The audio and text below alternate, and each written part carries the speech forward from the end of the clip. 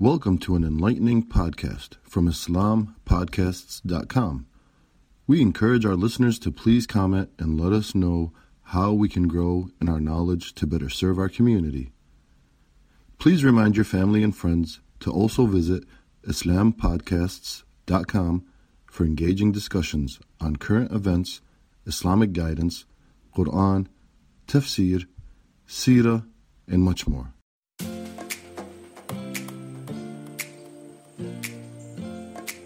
Assalamu alaikum from the Sisters of Pristine Message. Today's craft is a tasbih. Tasbihs are great ways to keep track of your dhikr whenever and wherever you are. Dhikr, the remembrance of Allah subhanahu wa ta'ala, is an easy deed with high reward, so we should strive to increase it in day-to-day life, especially in Ramadan. It was reported that the Prophet sallallahu alaihi wasallam said, "There are some words the reciters of which will never be disappointed. These are tasbih, saying Subhanallah, Allah is free from imperfection, 33 times. Tahmeed, which is saying Alhamdulillah, praise be to Allah, 33 times. And Takbir, saying Allahu Akbar, which means Allah is greatest, 34 times.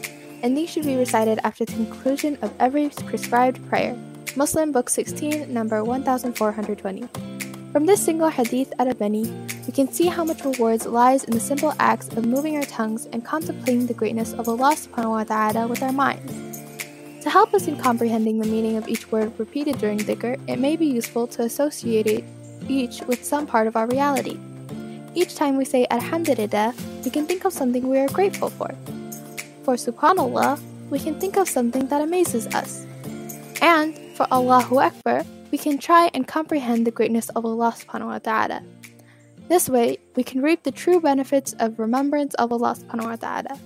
Now, let's get to the craft. For your materials, you're going to need some colorful beads, some scissors, a ruler, some thread, and a needle. And we actually recommend using string for this craft, but we didn't have any, so thread works just as well, we found. You're going to measure out about 3 feet of thread, but if you're using string, you're only going to need about 1.5 feet. And after you're done measuring it out, you're going to cut it, and then if you're using thread, you're going to thread a needle with it and kind of double the thread up. This will make sure that the tasbih doesn't break easily because thread can be kind of fragile like that. And it'll also make it easier to put the beads through for the actual tasbih. After you're done with that, you're going to get your beads and you're going to pick out 34 beads of the colors that you like.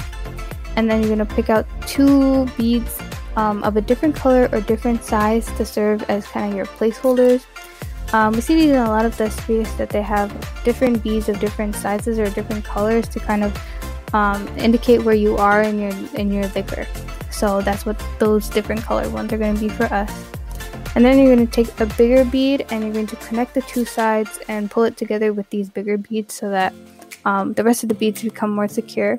Make sure that you're keeping in mind spacing and that you like how the beads are spaced out before you put it aside. Then you're going to take a piece of yarn, you're going to cut it into 4 equal pieces and kind of unravel each strand. After you're done with that, you're going to put those fringes to the side, and then you're going to take the tasbih that we just made, and you're going to cut off any excess thread. And before you do that, you're going to cut out another piece of yarn, and you're going to attach the thread to the yarn by basically tying it to the yarn. So as she's doing here, this part's a little hard to explain, but there's some step-by-step instructions in the description, so make sure to check those out if you get confused. And then with that yarn, you're going to tie up the fringes that we made, and you're going to cut off any excess length for that as well. Then you're going to double it over so that it looks like a tassel, and you're going to wrap a string around the end of that to make that tassel effect that we want. After you're done cutting off the excess length, just trim the tassel so that's all even, and you're done. There's your tasbih. And make sure that you space it out correctly as you're making it. You don't want too little space or too much space. And make sure that if you ever get confused, there's instructions in the description to help you out. Thank you so much for watching. Remember to tag us at Pristine Message and post your craft on Instagram so we can see it. Jazakallah khair for watching. Please subscribe, like, and share. Thank you for listening to this podcast. Podcasts on current events, Islamic guidance, Quran tafsir, and seerah are available at IslamPodcasts.com. as well as on iTunes. Rate, review, and comment, and let us know how we can grow in our knowledge to better serve our community. Please subscribe. Share and tell a friend about IslamPodcasts.com.